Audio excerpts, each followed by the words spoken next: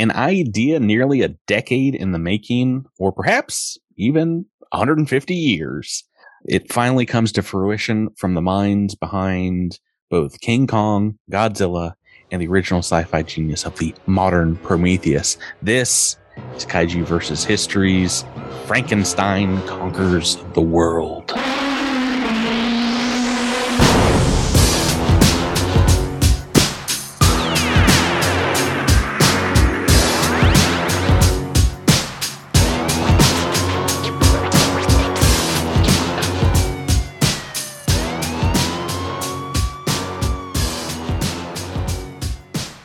Welcome back, all you monster movie mavens, you kings of kaiju craft. This is your ghoulish host, Miles, and joining me in sticking bolts in a corpse's neck is my hunchback assistant, Patrick.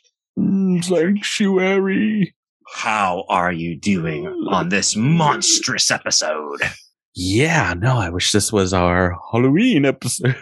I know, this would have gone very, very well with a Halloween episode.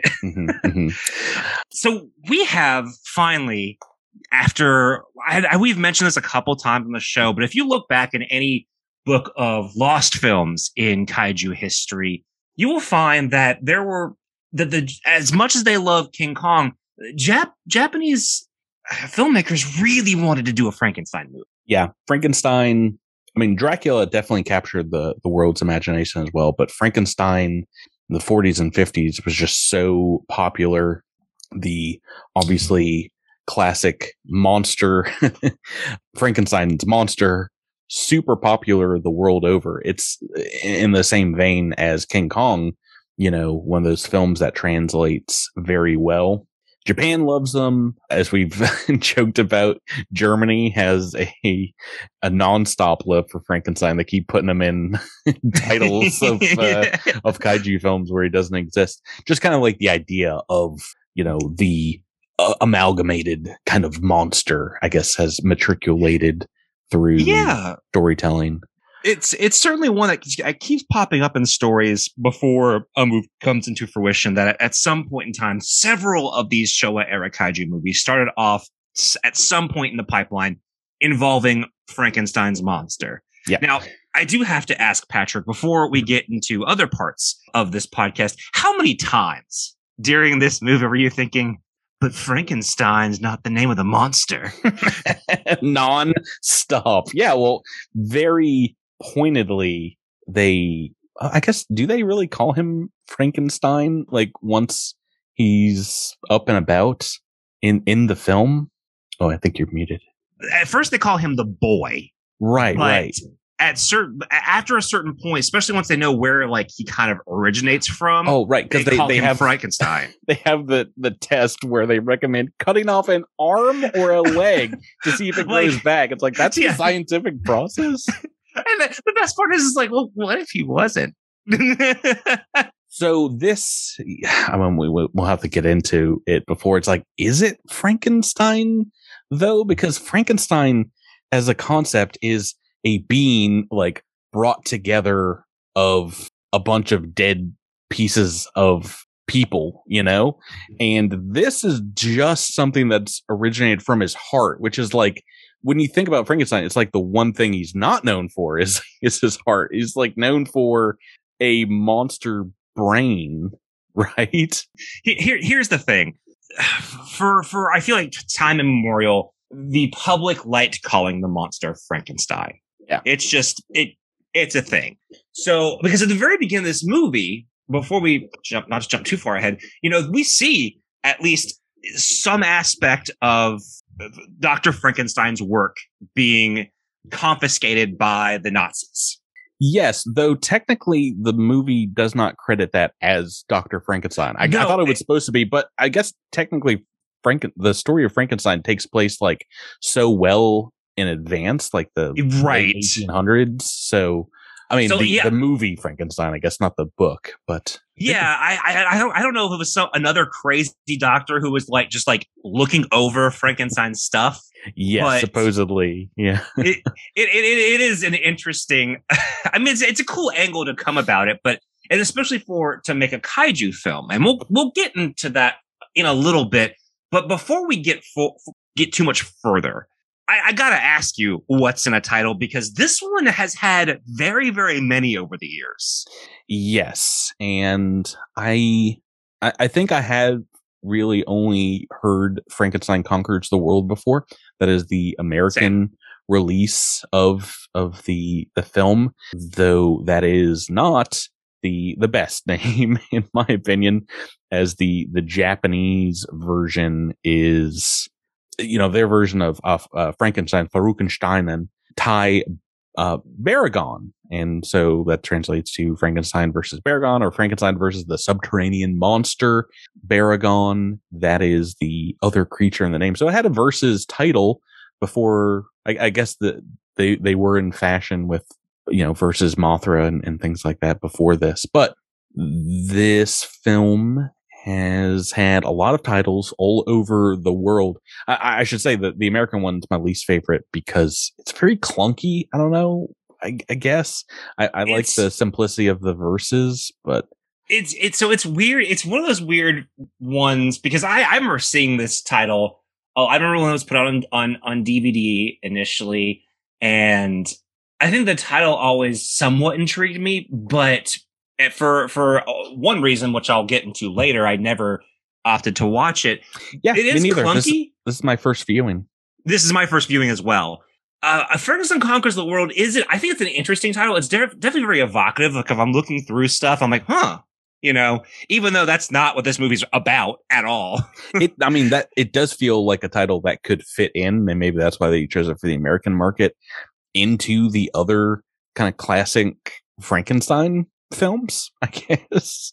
Yeah, I guess. It has such a unique flavor. And I'm not sure if Honda himself was just like gung ho about making a Frankenstein movie or not, but Bride of Frankenstein, Curse of Frankenstein, Ghost of Frankenstein, and Frankenstein Conquers the World. It fits right in there, right? Oh, yeah. And then, now, if you threw in Abbott and Costello, you'd have yourself a stew.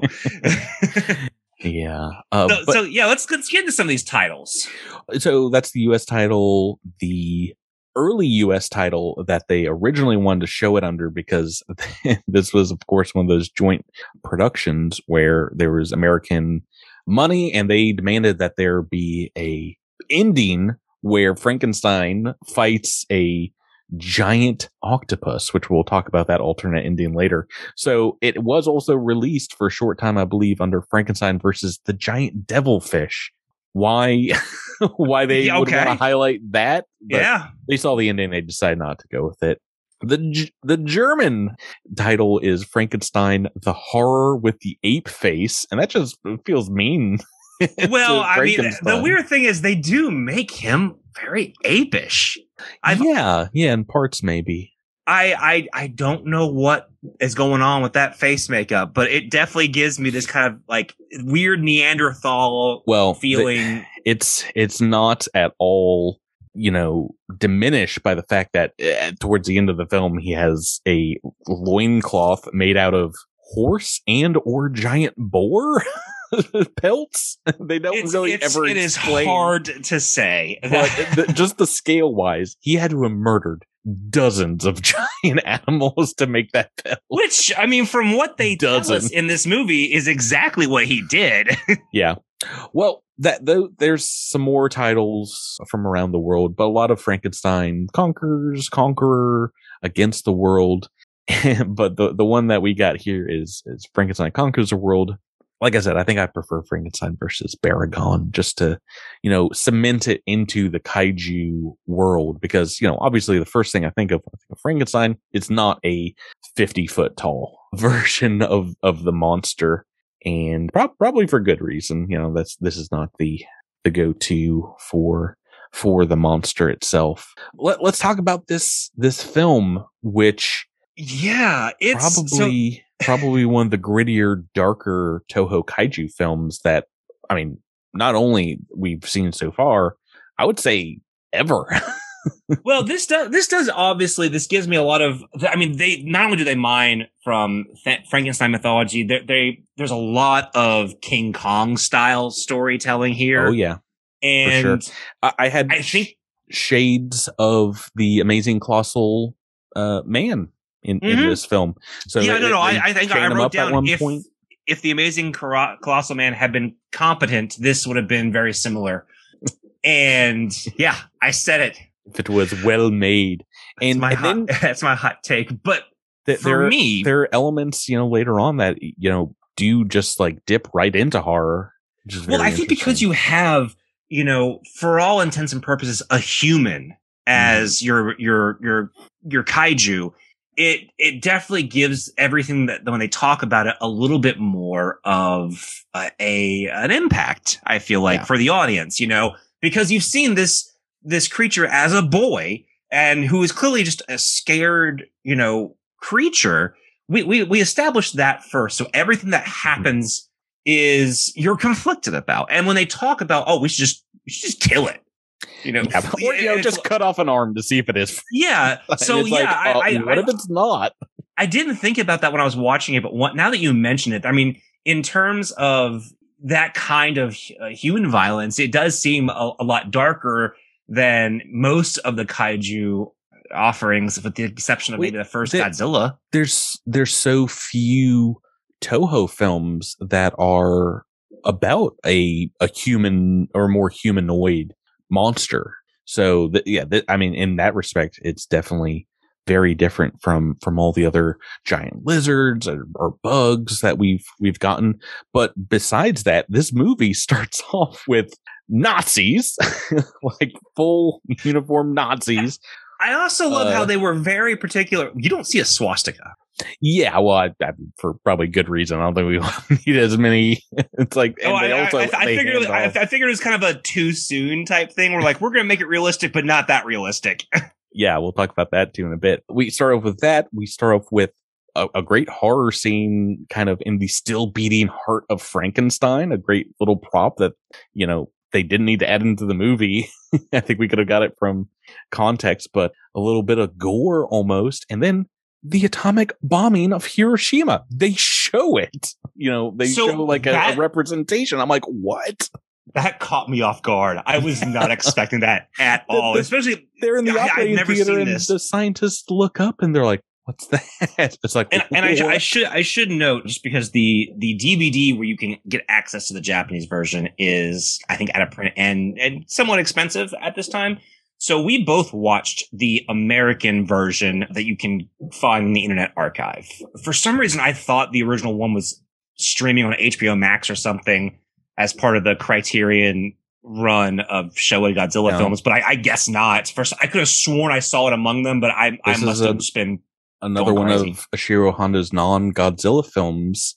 Of course, he is the director of this film. We haven't mentioned that yet. Another Ishiro Honda classic that has not gotten a lot of praise, and I think it should. We'll talk about that when we get to the score, but this is a pretty good movie. Yeah, I mean, I have some conflicted feelings about it in terms of particularly the screenplay, but we'll cross that bridge when we get there. But I definitely feel that they certainly didn't have the money that they had enjoyed in certain kaiju films. This one clearly felt like it was kind of kept together by duct tape. See, I enjoyed a lot of the production elements of it, like the effects, even more so than our last Godzilla outing. Well, we had talked about how the last one didn't quite look up to snuff, and I remember Ghidorah, the three-headed monster. Yes, yeah, and I know that this film and one we're going to talk about in a couple weeks, Invasion of the Astro Monster, were pretty much almost filmed back to back. Yes, with a very limited budget. Yeah, so they're shoestringing here, but this one, I don't know. Yeah, maybe I think you might correct that there's some script problems, but this one kept my attention, and because it really kind of changes gears like every 20 minutes of the movie. So we start with the Nazis handing off the still beating heart of Frankenstein to the Japanese, then bringing it. Frankenstein's monster, not the doctor. Yeah. Oh, yeah. That actually is important. Well, you know what? I don't know if they actually say that. They say this is the heart of Frankenstein. Maybe it is again, I think it is the thing where like people called the monster Frankenstein for so long until I want to say like the 70s or 80s, where it became kind of the gauche thing to like say, well, actually, Frankenstein is not the name of the monster; it's the name of the doctor. You know, I mean, it's. I feel like that has been a more recent trend than we consider, because as a kid, I always called it Frankenstein. Yeah. I called the monster Frankenstein. So I feel like I don't think that they're saying this is the heart of Dr. Victor Frankenstein. No. Of course, they talk about.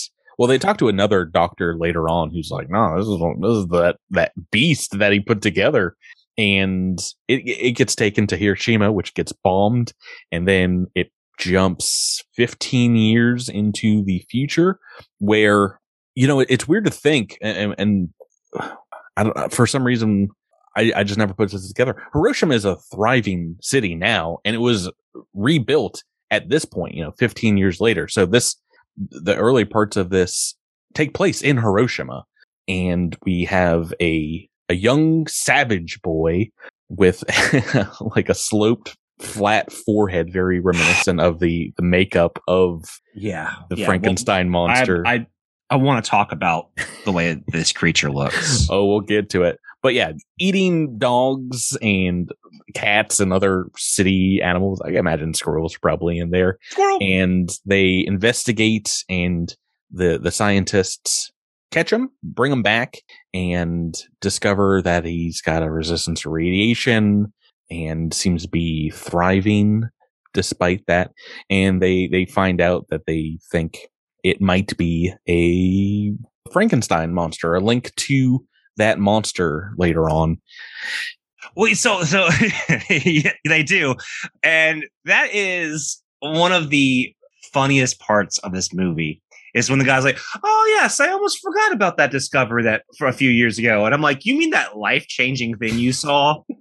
Yeah, that thing that I would probably never forget, a still beating heart, free of a body. Yeah. Oh, yeah. Yes, we meet with Dr. Reisendorf, who's like, it's probably Frankenstein.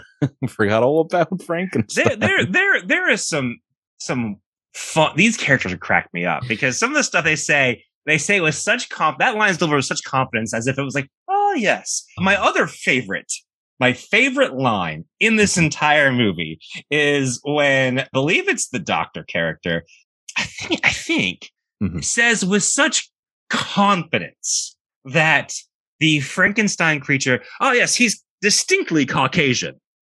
Yes. And then they show the creature, and I'm just like, y'all sure? I don't think you have a Caucasian in this movie, and that ain't it. We don't get a lot of information about, because are we to believe that the radiation soaked into the heart and the body grew around it? Like it regenerated? Yes, I think that's what they try to tell you. Because spoilers, later on, they lock up this new Frankenstein monster, and it tears, or its hand comes off, and it grows back its hand. But it's like it's a pretty dark, disgusting idea. It's just a body forming around this monster heart. But yeah, they talk about how the Frankenstein monster was destroyed or killed many times and just coming back. So it's kind of like a Sisyphean curse, you know, the birds peck its eyes out every day and it grows them back the next.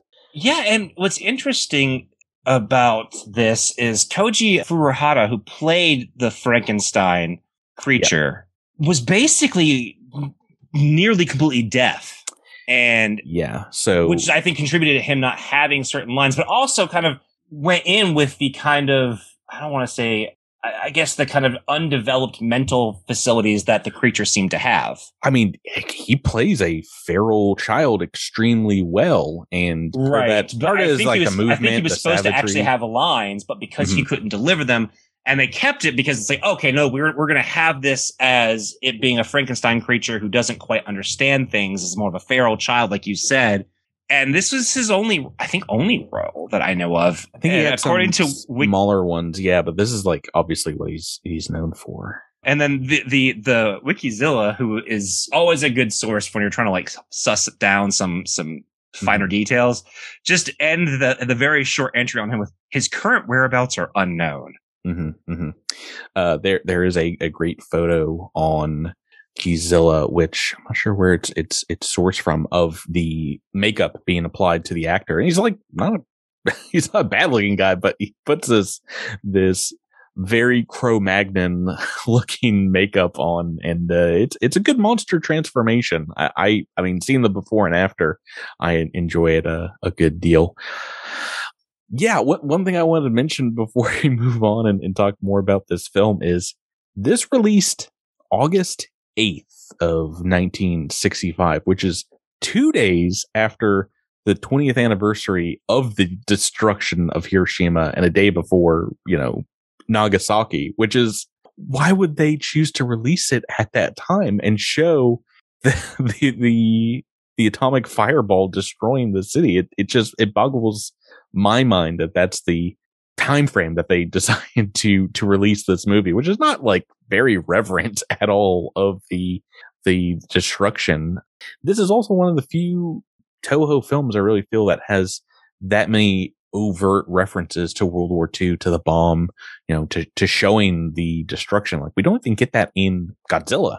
It's also one that I think gives you there's a few times where you get specific dates, and right, I don't think that ever happens in prior ones. Yeah. So very, very specific, it does say 15 years after the bombing. So I assume that it's August 6, 1960. Oh, yeah. And then 1 year later and things like that. This is one of the first of 3 films that we're going to see co-produced by Benedict Productions, a subsidiary UPA with Toho, including the spiritual sequel to this film, War of the Gargantuas, and the next Godzilla movie, Invasion of the Astro Monster, where we're going to see some actors from this film return for both of those very quick turnaround productions. Invasion of the Astro Monster comes out, I think, 3 or 4 months after this movie, and War of the Gargantuas a year later. So very, very quick. Yeah, and this is an interesting one because I can see why that they kind of had some co-productions here, because you're talking about rights with multiple studios across the Pacific. Yeah, exactly. And so once they get the rights to Frankenstein, like you just had talked about, so this movie starts off as a spec script. And from what I remember reading, it was stolen from Willis O'Brien. Yeah. So we talked about the original idea of King Kong versus Frankenstein's monster, which they repurposed. RKO sold the rights to King Kong from kind of out from under Willis to Toho. And they, I think, had access to that. They actually started production of this potentially as a script. Producer Tomoyuki Tanaka wanting to do this as a sequel to The Human Vapor, which is a film we haven't really talked about, but it was supposed to be Frankenstein versus the Human Vapor, which was a 1960 Ishiro Honda film that it's another, kind of lost but often lauded sci-fi classic of his, which is about a normal sized human, which is why we didn't do it, that can turn into water vapor, very much feels like a Fantastic Four power. Yeah. I mean, it honestly, it would have been very, very fun. And I wouldn't have minded doing it, but it is a little bit off of what we have promised ourselves to do. Yeah, we can't just do all sci-fi, unfortunately. Well, I mean, I was pretty happy doing anything that Honda did, because I feel like that's an important enough name. And, one of the things that we have wanted to do with this podcast and have, forced upon ourselves is most of Honda's non-Godzilla films. We did watch Gorath, and we watched, I guess you can count the little walrus thing. He's a kaiju. And Atragon, so and we'll talk about it, but technically I think the giant boar has got kaiju kind of status in this movie. Good for him. Oh gosh, where is it? In 2018, as part of the Godzilla Ornament Special Effects Collection minis, they they officially named the boar Giant Boar. So very much like Giant Condor and Giant Octopus from other films. Giant Boar is an official kaiju. His mother must be proud. It must be very proud. Yeah, but beyond that script, of course, they went back and took the King Kong versus Prometheus or Frankenstein script that Willis O'Brien had been pushing and brought in other authors who ended up getting the final screenplay for this film. I had it in my notes. Is listed as Korao Mabuchi, and with story elements by Ruben Berkovich and Jerry Soule. This went from that production, and they still had, I think, the rights to Frankenstein, wanted to do a giant Frankenstein movie. So this is what came out of it. It was a new script and another monster I think they were thinking about putting in a Godzilla movie, Baragon. Originally, they were wanting to do, of course, what you would want to do, Frankenstein versus Godzilla. But for whatever reason, they were not able to put that together. That would have been a very interesting movie. Yeah, I feel like that would have worked extremely well. I mean, Baragon works fine in this film too. But from what I have read, this is officially in the Godzilla timeline. Yeah, we'll talk about that a little bit more in the legacy, but yes, it is in several of the timelines. It works. And one of the reasons this movie is kind of forgotten is because Baragon shows up in other Godzilla films, but this version of Frankenstein does not, sadly, for whatever reason. I'm okay with it. Let's talk about Frankenstein. Let's talk about Baragon. Yeah. What do you have to say about? Well, like I said, I wanted to laud Koichi Furuhata's acting as Frankenstein here, but I would like to rag on the look of the monster. So this is specifically why I have never seen this film. I think Frankenstein looks abysmal. Yeah, he looks like a Neanderthal or ape man, and if they had said caveman conquers the world or something like that, it would at least be more understandable. I think the design is actively ugly, and it's not extremely fun. It doesn't really evoke Frankenstein to me. Well, so this is not really like a Frankenstein monster because he doesn't seem like an undead kind of zombified creature brought back to life. It seems like a monster that has derived from him, which they're going to do again with War of the Gargantuas, is like another derivation of that monster. But besides the forehead makeup, there's not a lot tying them together now. No, and this honestly, this dings them. This is what's going to ding a lot of the movie for me. It's just the fact that I dislike that look so much. It affects the enjoyment I have for this movie because if something is actively repelling mine eyes, then I'm less inclined to be engaged with it, and that's something that this has, I think, plagued this movie because this movie has had several re-releases. This movie has released in official capacities in the States. I mean, yes, it is now a little bit more difficult to get the officially released DVDs, but they have been officially released. I have seen this movie on the shelves for a good portion of my life, and it's often just highlighting the way the Frankenstein creature looks. And it has always...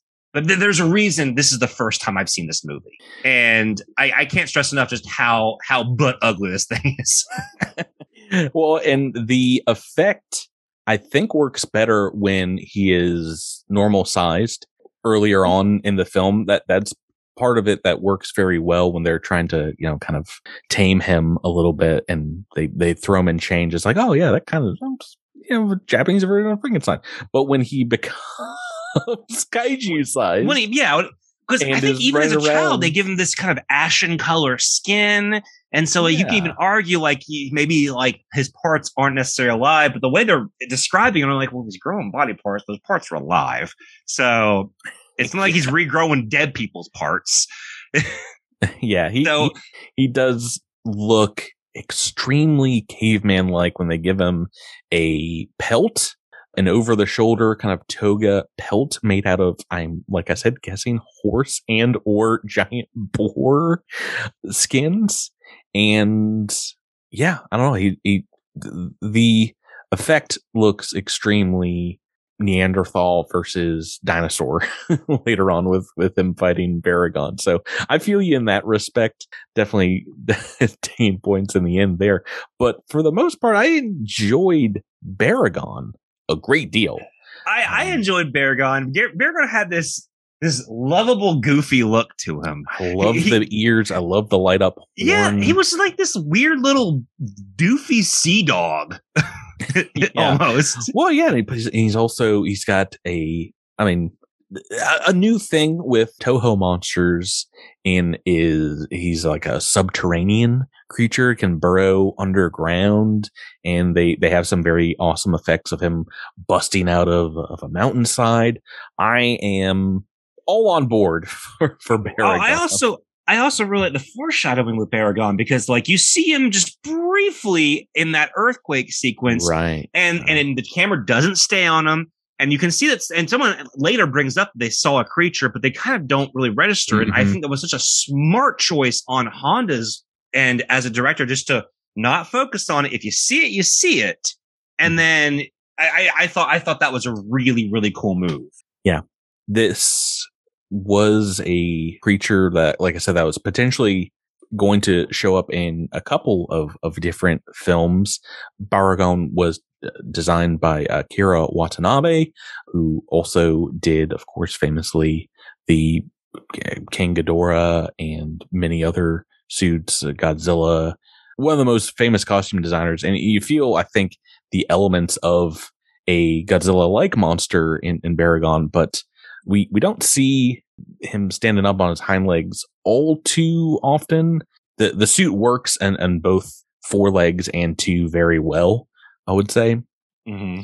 And yeah, I don't know. I just think conceptually it just works pretty awesome for a good foil villain to a more humanoid Frankenstein.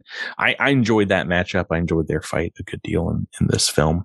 I do think that the fight was pretty solid, and that's one of the reasons you buy a ticket to a lot of these kaiju movies, is you want to see you want to see some creatures ruckus.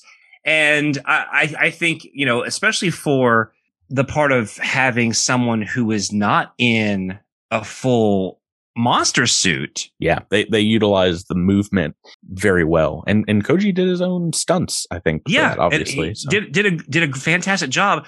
There's some weird moments that are like sped up or like cut to that are very, very quickly done. I feel like that was a very fast editing process, because it didn't look very smooth, and it certainly wasn't up to, I think, Honda's standard in terms of how some of those scenes were cut together. Let's see. Talking a little bit about the cast and crew. This is our first introduction in these films, though I believe he's done other Ishiro Honda, to American actor Nick Adams. Yeah. We will also see in Invasion of the Astro Monster, as well as Japanese actor Yoshia Shuchaya.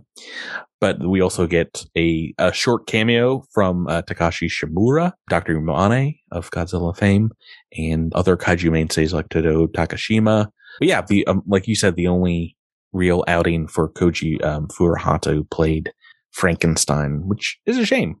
Yeah, I agree. Now, popping back, this is the second movie in a row where we have an American actor as a main character.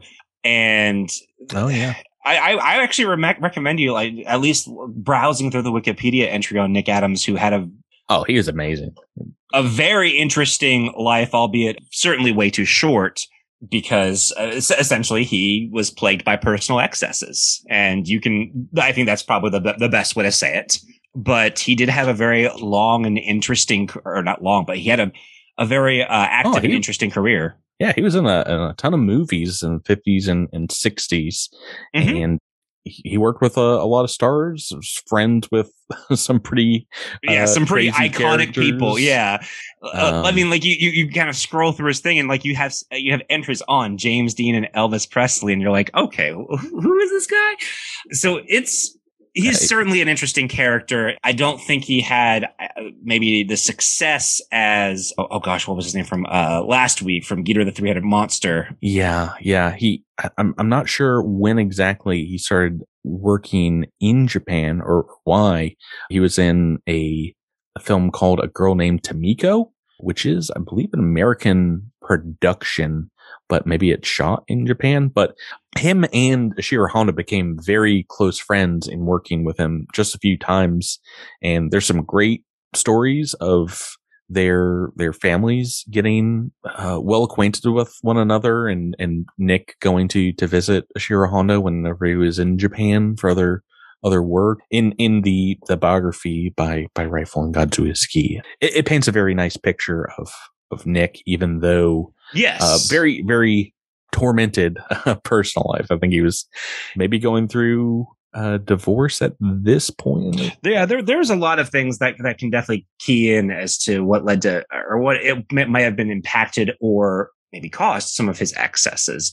And the other actor, well, wasn't from Geeter the Three-Headed Monster. It was Robert Dunham from Dogora. And right. And they both kind of seem to have a little bit of a type. They seem to cast these when it comes to Americans, these kind of square jaw, blonde haired, actors. I thought Nick Adams did a pretty good job. I was really impressed. He definitely had a screen presence. He was likable. I of course remember him very, very well from Invasion of the Astro Monster. Which absolutely. We'll get to, of course, and I think he's even better in that one. Yeah, I forget if he did his dialogue in Japanese for the Japanese version of this film. I don't think he did. I think he had a Japanese voice actor. I'm pretty sure the voice that we heard was his dubbing. They went back and put him in, so he did his own lines in the American version of the movie as well. But very interesting actor. I mean, we could do like an entire episode on his crazy life alone. Oh, I know. But we'll talk. How about we break it up? We'll talk a little bit more about him in Invasion of the Astro Monster, where obviously he's the lead in this film as well, but he gets a lot more, I think, in that movie. Oh yeah, his character's far more interesting in Invasion of the Astro Monster. More of his personal life bleeds over because he's trying to enter into an affair with his co-star in that movie. He was such a playboy, yeah, and supposedly either gay and or bisexual, and like you said, friends with Elvis. He was in Rebel Without a Cause with, oh boy, just in so many things. Lots of great Japanese actors in this movie as well. I think the plot of moving kind of Frankenstein along, I was invested. I was interested the entire time. By the time the movie gets to the giant detached hand crawling around, I was completely hooked. I was like, why is that in this film? So yeah, this movie does have a lot of interesting moments. I think the basic plot is really good. I like this idea that there has been this random kind of feral boy scene, and these two scientists kind of protect him and offer him some sort of guardianship. And you kind of go like, as a Frankenstein story, it is legitimately interesting. As a kaiju story, I think there are several times in this narrative that the screenplay seems to grind to a halt for me. I was interested that they didn't lean more into the King Kong aspect, of him have to be turned into more of the protector. We do get him fighting Baragon, obviously, to stave off that monster, but I thought there would be a little bit more in that respect. Well, let's talk more about this film and in some of, outside of its connections to King Kong versus Godzilla and those other movies where they were trying to get a Frankenstein in. What do you have other things that you really enjoyed about this movie, Miles? Yeah, I very much enjoyed the performances. I think the acting in this movie was pretty excellent. And I think that Ishiro Honda, it's one thing we keep seeing. Like, I know I said some things where I think I might have called Ghidorah the Three-Headed Monster one of his weakest movies. But I think on a whole, I think it's because he puts out so many great ones. You know? Yeah, I know. And that's the thing is like when you can't bat 1,000 all the time, and you're like, and honestly, that being his weakest movie, it's fine. I mean, if your weakest movie is just plain, oh yeah, that is good. Well, maybe his weakest one so far, but we still gave it like an 8 or a 9. So what's interesting to me is that as a viewer who was watching his stuff in succession, I do feel like he's becoming more and more confident in his choices and taking a couple of risks, like the fact that he doesn't highlight Baragon in that initial earthquake sequence. And that earthquake sequence was really cool. Yeah, if this was Frankenstein versus Godzilla, we would definitely, I think, see Godzilla there. We would hear his theme song and things like that. But because this isn't a named monster yet, putting him in the background as kind of a threat that makes a lot of more sense. Well, and I also think that Ifukube delivers an interesting score. Yes, there's like German melodic elements, like kind of harkening back to some of the original Frankenstein music early on in the film. It feels a lot more subtle than like the bombastic Godzilla themes that we hear a lot. And so I think that in some cases, it may seem like it doesn't have as much as a distinct iconic identity in its music. I think the choices that Ifukube made were, Ifukube.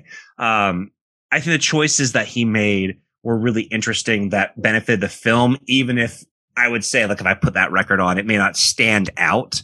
Mm-hmm. I think that the selections were honestly, I think appropriate sounds weird, but despite the fact that there's no iconic theme, I think all of the music serves the film very, very well. And it's honestly nice to see Ifukube do some understated stuff after so many bombastic scores. I feel the same way as we talked about with the Daigora theme, that it worked for that movie, and he would bring it back in Ghidorah the Three-Headed Monster, so I'm interested to kind of track that and see how much he cribs from his own prior films. Maybe we'll get some of the film's music in Invasion of the Astro Monster, or we'll get more Daigora in that film more than likely, because it's kind of that ethereal alien music. Yes, yeah, oh, absolutely. Now, I do find the kind of period between Frankenstein escaping from the facility to kind of his showdown with Baragon, there's a lot of just kind of narrative meandering in that point for me. Well, yeah, that's where they find the giant hand crawling around like Thing from the Addams Family.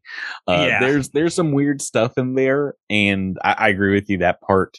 It feels like that's the point of the movie. If this was a normal kaiju film, that there would be a full action sequence. What we get to watch giant Frankenstein hunting giant boars, destroying the barn with one of the worst toy horse effects. So that is a definite show of this movie's budget. Is a lot of the miniatures, especially when it comes to animals, are extremely poor. It looks like scale wise, it doesn't even work, because I don't feel like they show them next to one another very well, but it feels like a single physical toy from like a train set, like a tiny little creature on like a much larger kind of backdrop.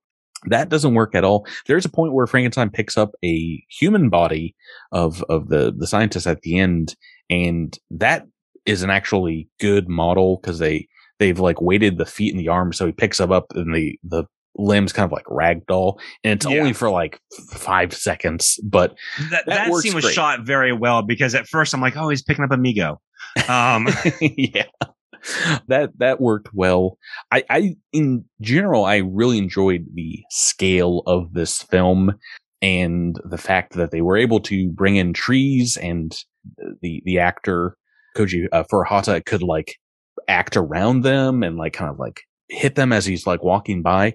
That scaling does so much more for me for kaiju films than, like I said, my main problems with the sets in Ghidorah the Three-Headed Monster is there's like very little to scale those monsters. You know, boulders can be, you know, those it can feel like they're a foot tall or like 100 feet tall, you know, and they just look like a giant rock. But the trees, we have like such a important concept of their size in our brain that those sets worked very well for me.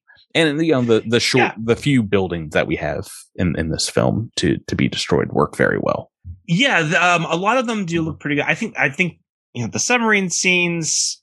They look. I mean, you can tell they're on like a pool set basically, yeah. and I mean, I feel like they have done better with even that kind of thing before. So I was less impressed in the opening like attack on the submarines, and so there are some weird technical hiccups here, and I also again outright hate the makeup job on Frankenstein. Outright. Outright hate. We'll get to the scoring before too long, but let's talk first about the legacy for this film before we get into our reviews. Obviously, one of the biggest things we have to highlight is there's technically a sequel to this movie in the form of the movie War of the Gargantuas, which comes out in 1966, which we've also mentioned on the podcast before is like the year for kaiju. It's the other, I would say, focus point besides 1954 with Godzilla. 1966, there's so many new kaiju projects.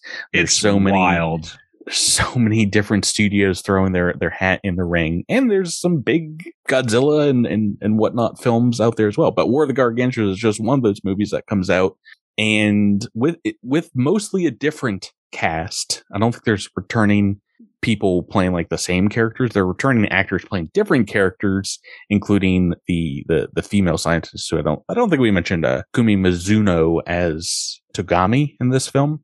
She plays, I think, a different character in War of the Gargantuas. And while we'll talk more about that movie, I think I have seen before and didn't make a ton of sense. Those are like the offspring of the Frankenstein of this movie. There's like, some sort of weird connection like that. Maybe it like divided in two, like the body divided in two. It was supposed to have regenerated from Frankenstein's flesh. I don't know. Maybe the hand grew into a full Frankenstein as well.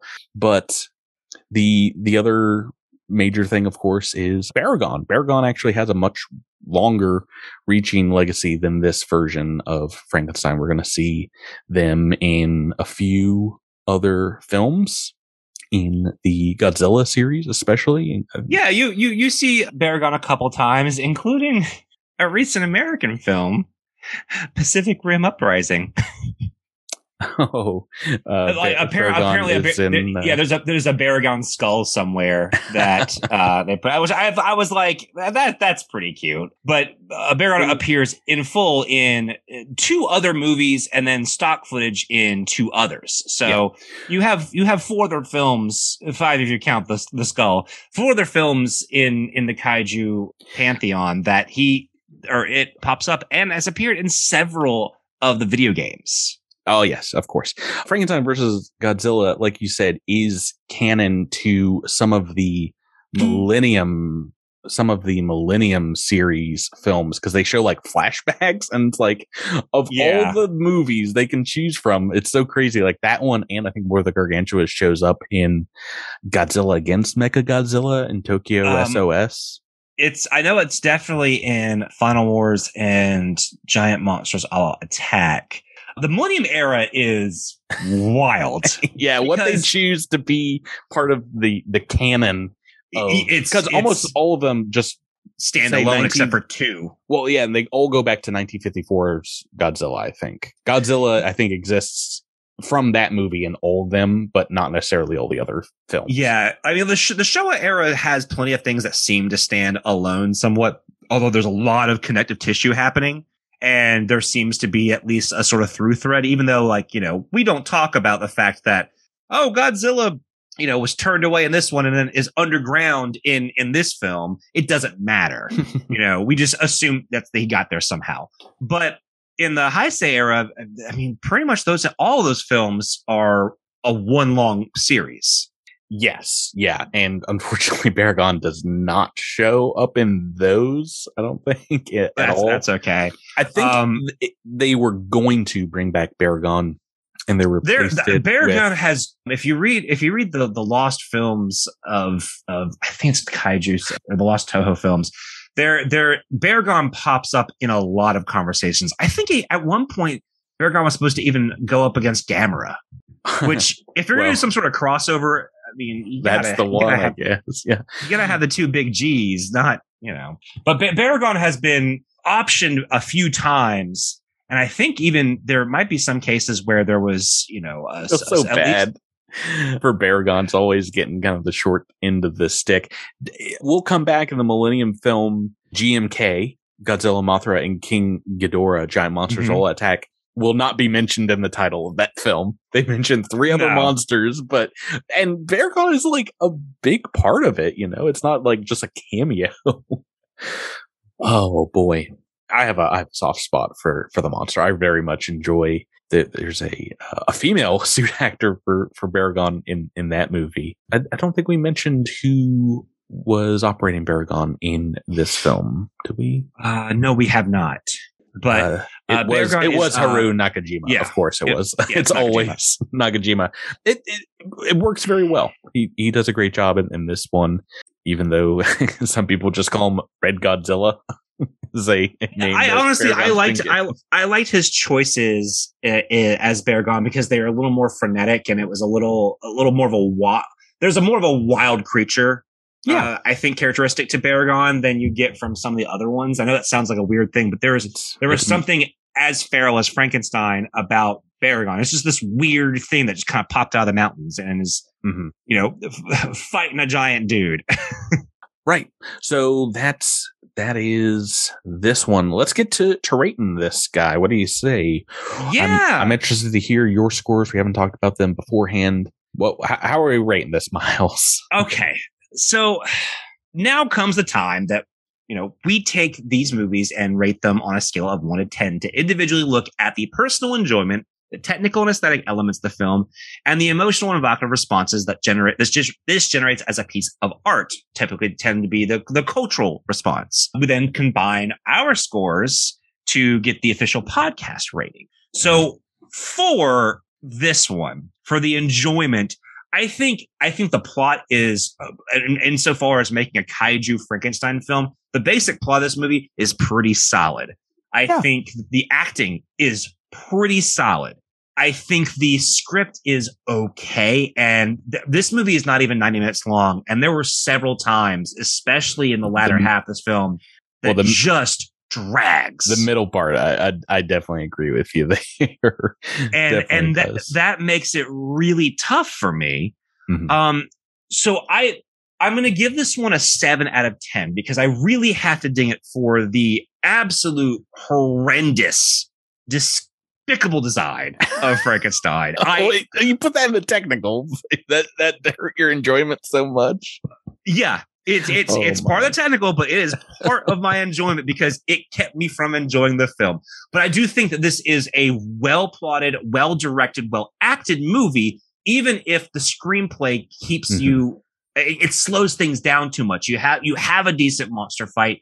The ending is a little, but I think it's simply, it's good. It's by no means awful, especially compared to the stuff that we sat through in the 50s with America. Like, I'll take this any day of the week. But insofar in how it compares with some of the other things we've given 8s, 9s, and 10s to, I do think this falls a little bit below those. Well, I don't, because I gave it an 8.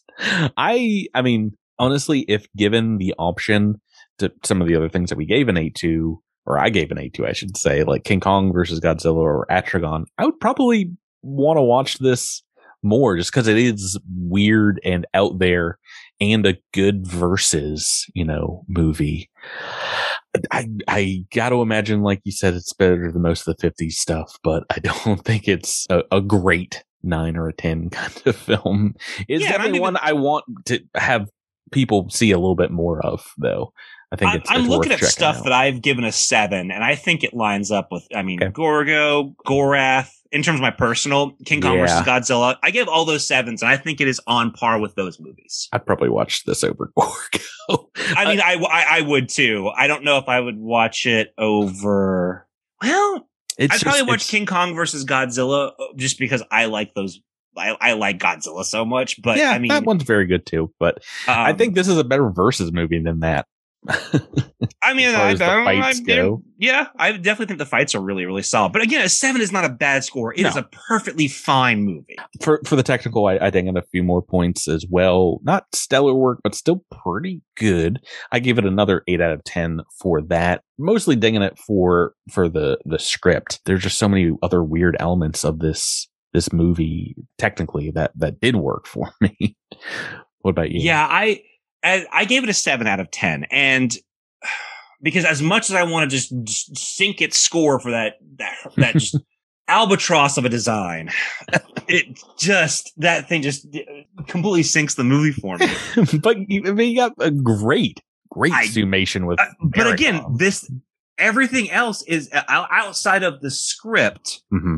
Everything else is really, really on par. I think a lot of the miniature work is really good outside of the things that we talked about. I think the earthquake destruction scene is great. Oh yeah, fights the are fire good. Is amazing. Yeah, it's a lot they're doing more superimposing these things in the background in a better fashion than they are before. There's a lot of stuff that is being learned as they go along, and there's a lot of really cool things about this movie that work despite how just eye gouging Frankenstein looks. Mm-hmm. So I'm not gonna sink it too much. I'm giving it a 7 out of 10 because I do think the movie drags a little bit, but overall it's still an exceptionally competent production, and Honda's direction and Ifukube's music are just go hand in hand so well in this picture. It's so funny for all of the times that King Kong got or the electricity powers that Frankenstein was going to have in that movie and will get attributed instead to Godzilla in Ebra. That didn't really show up in this movie at all. Like we don't have a power line scene empowering Frankenstein here. Anyway, for the evocative score for where this rests in kaiju history, I dinged it pretty hard here because it is so overlooked. While I don't think it should be, while it is so connected to so many of the other films' productions and disconnected from the main continuity of what I would say are the Godzilla movies, I still don't think that it is that important, I guess, to greater kaiju. A lot of Godzilla kind of lists leave this off because obviously Godzilla's not in it. But yeah, I dropped it all the way down to 6 out of 10 for that. Well, wouldn't you know it? So did I. It makes sense. Yeah, I mean, this one has a very limited cultural impact. I mean, Baragon saves a lot. Yeah, Baragon shows up, and this movie isn't something that's been out of print. I mean, it is out of print now, but it's something that has consistently, I have seen on shelves through most of my life. This movie has been available, which is far more than we can say about some of Honda's other films. Mm-hmm. So I certainly keep it over the halfway mark, but just barely. This one, it's a little bit more of an obscure film. I mean, if you're a kaiju fan, you listen to this podcast. I mean, any of the big Toho ones that have been released aren't extremely obscure. Even like a simple look at Honda's filmography, that you're going to find this movie. It's easy to get a hold of in some capacity. So I can't say that it's not like a lost film. It's not a film that you're going to have to scratch tooth and nail to find. So yeah, I'm happy giving it a 6. which I think brings my total score to a 7. Yeah, a little bit less. Mine's a little above a 7, but for ostensibly we both gave it 7, which means our final score is 7 out of 10, which it's not bad. I think that's exactly where this movie. I'm very comfortable with this. I've been wanting to establish a couple of more mid-tier movies, and to kind of, because we during the 50s, I gave a lot of 2 through 5s. And I wanted to establish what I would consider kind of a medium. And a movie like this, which is, it's certainly not bad, but it's good, but it's far from great in a lot of aspects. Yeah. I like having that spectrum here. So having some of these movies kind of get more of a middle grade, I think is a good thing. And this is a perfectly serviceable kaiju film. Yes, and one that I'm glad I was finally able to get to and talk about here on the podcast. Yeah, it is one that I had never seen before. I mean, obviously some of the movies that we've watched, I were first time viewings for me, but a lot of them I have seen in some capacity. So especially when it comes to the Japanese kaiju films, there are, at least in the Toho monster movies, fewer holes for me. I mean, every Godzilla film I have seen and own. So yeah, it's stuff like this that has fallen through the cracks. And so if you are interested in seeing some of the non-Godzilla stuff, Frankenstein Conquers the World is not a bad picture. It's certainly interesting. They do some cool stuff with the concept, but it is certainly flawed. Yeah. I don't know. If this would be like the one non-Godzilla Shiro Honda movie I would recommend, but it might be. Oh no, it absolutely wouldn't be. But it's not a good film, but it's a good kaiju. It's a good versus kaiju film. Like this one doesn't spare you the monster for whatever reason. It seemed like Shiro Honda didn't want to add in giant monster fight scenes in some of his other films, but this one gets it in spades. Oh right? Yeah. So that's going to do it for this episode. It's a 7 out of 10. And thank you for listening. Thanks for following us on Twitter at Kaiju vs. History. Thanks for liking, commenting, subscribing wherever you heard this, or sharing it with a friend. That's going to do it. Miles, thanks so much. And we'll catch you next time for a new Godzilla knockoff. Entering into the arena of Kaiju, we got rival Daiei Studios. He's mean. He's green, and his shell has that turtle sheen. Tune in next time for History versus Gamera the Giant Monster.